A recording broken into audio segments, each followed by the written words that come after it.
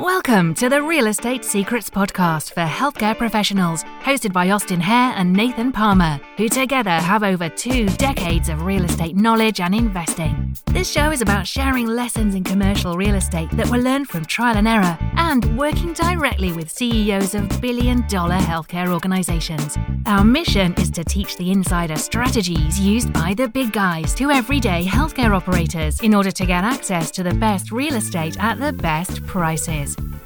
Hey guys, welcome to the podcast. This is Austin Hare, and I'm here with my partner Nate Palmer today, and we're going to be discussing a very popular question that we get a lot, which is, should I buy or rent my location? So Nate, how would you answer that question? Yeah, man, loaded question, great topic. There's not one right answer for everybody, so I'll do my best to answer or at least make some observations on what we've seen from our clients, anywhere from small independent operators to groups with hundreds of locations, and it's really the answer is really that simple. There's not one right answer for everybody. Some of it depends on the practices or the doctor, for that matter, his long-term kind of growth and wealth portfolio.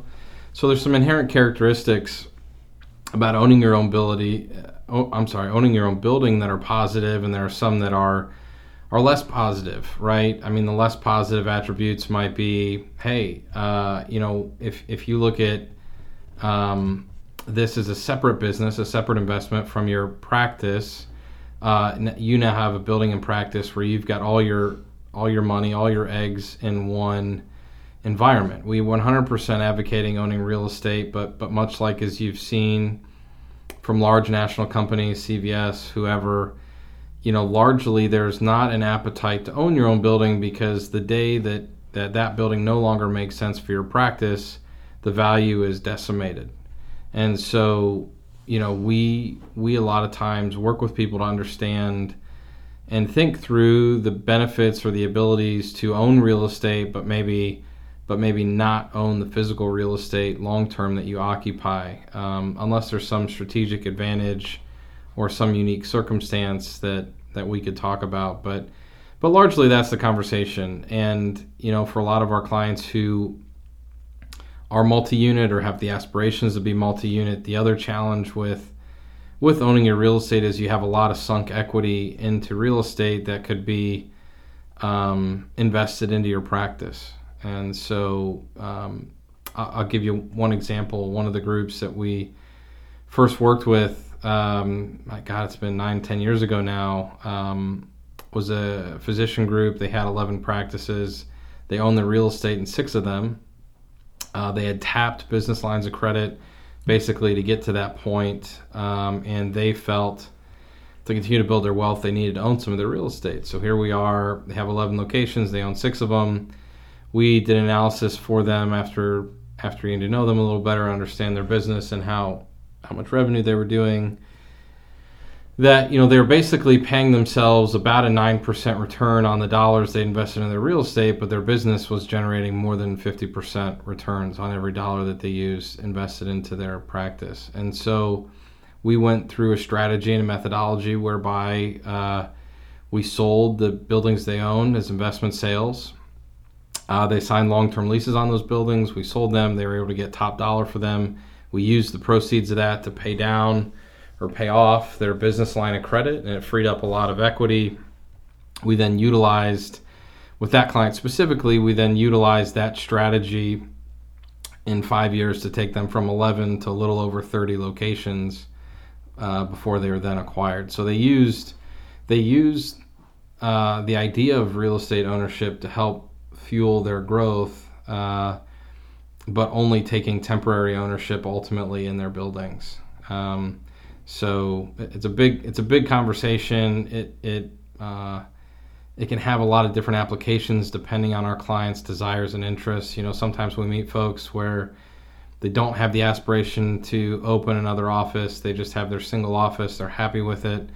They're probably never going anywhere. Obviously, your risk at that point is much less, but the thing you have to think about is kind of the estate or exit planning component, and likely when you no longer want to work, whether you give the practice to somebody, you sell it, or whatever happens to it, that new owner is going to then evaluate if that real estate makes sense for that business, and if they believe it's going to still make sense for the following 10 to 20 years.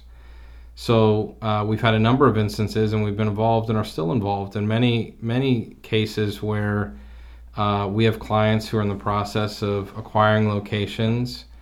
The folks that they're acquiring those practices from own the buildings. Therefore, certainly the doctors who own or selling the practice who own the building don't want to be stuck with the building if we were to relocate the practice. So inevitably, we have to work out something to also buy the building. However, it's a location that we do not long-term want to operate in. So as we are negotiating to acquire that practice, ultimately it's getting discounted because of what we feel like we're going to have to do in the disposition process for that physical building. So to be clear, we will always advocate real estate ownership. We believe it's a great wealth building vehicle.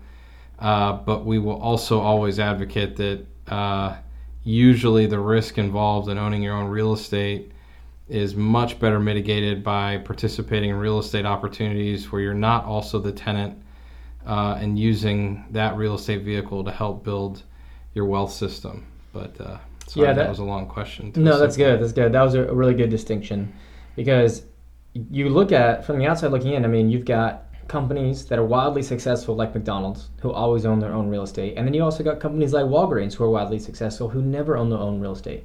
And how can both of those companies be right? And the answer is because it depends, like a lot of other things. So I think the question that you have to ask yourself, and I'm kind of just reiterating what Nate already said, but is how many practices and how many locations do you want to own, and how much do you want to grow? Now, at the end of the day, it's really just a math question, because typically real estate can get you about a 10% return on your investment, sometimes more if you develop it. But if your practice is giving you 30, 40, 50% return, then it just doesn't make sense for you to invest the money in real estate if you can invest in opening up new practices.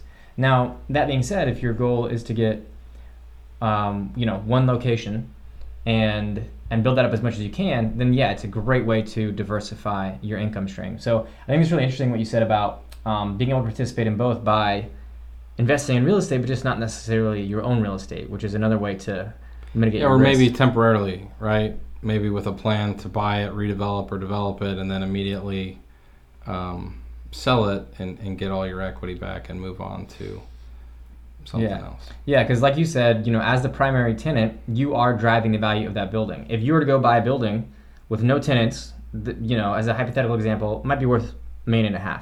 If you fill that building with amazing accredited, A+ tenants, you could drive the building up to $3 million. And then if you got a decent credit somewhere in between, I mean, you're still looking at adding $500,000 to $1 million in value from that building. So you, by being a healthcare operator, renting out the building, you can drive that value up by a significant amount. You could potentially sell that, rent it to yourself, and take the cash in order to invest in opening up new locations. I mean, there's really a lot of strategies that we don't have time to go to on this podcast. So the short answer is that it's just situational, but hopefully that sheds some light for you guys on at least what questions to ask yourself when it comes to looking at renting or buying, because you're not an idiot if you rent and you're not an idiot if you buy. It really just depends on what your long-term goals are. So that's all for that topic, guys. Have a great day. And if you missed our topic about cap rates, if that sounds confusing to you, then tune into the podcast before that, where we break down what a cap rate is and what determines those values. So we will talk to you next time, and bye for now.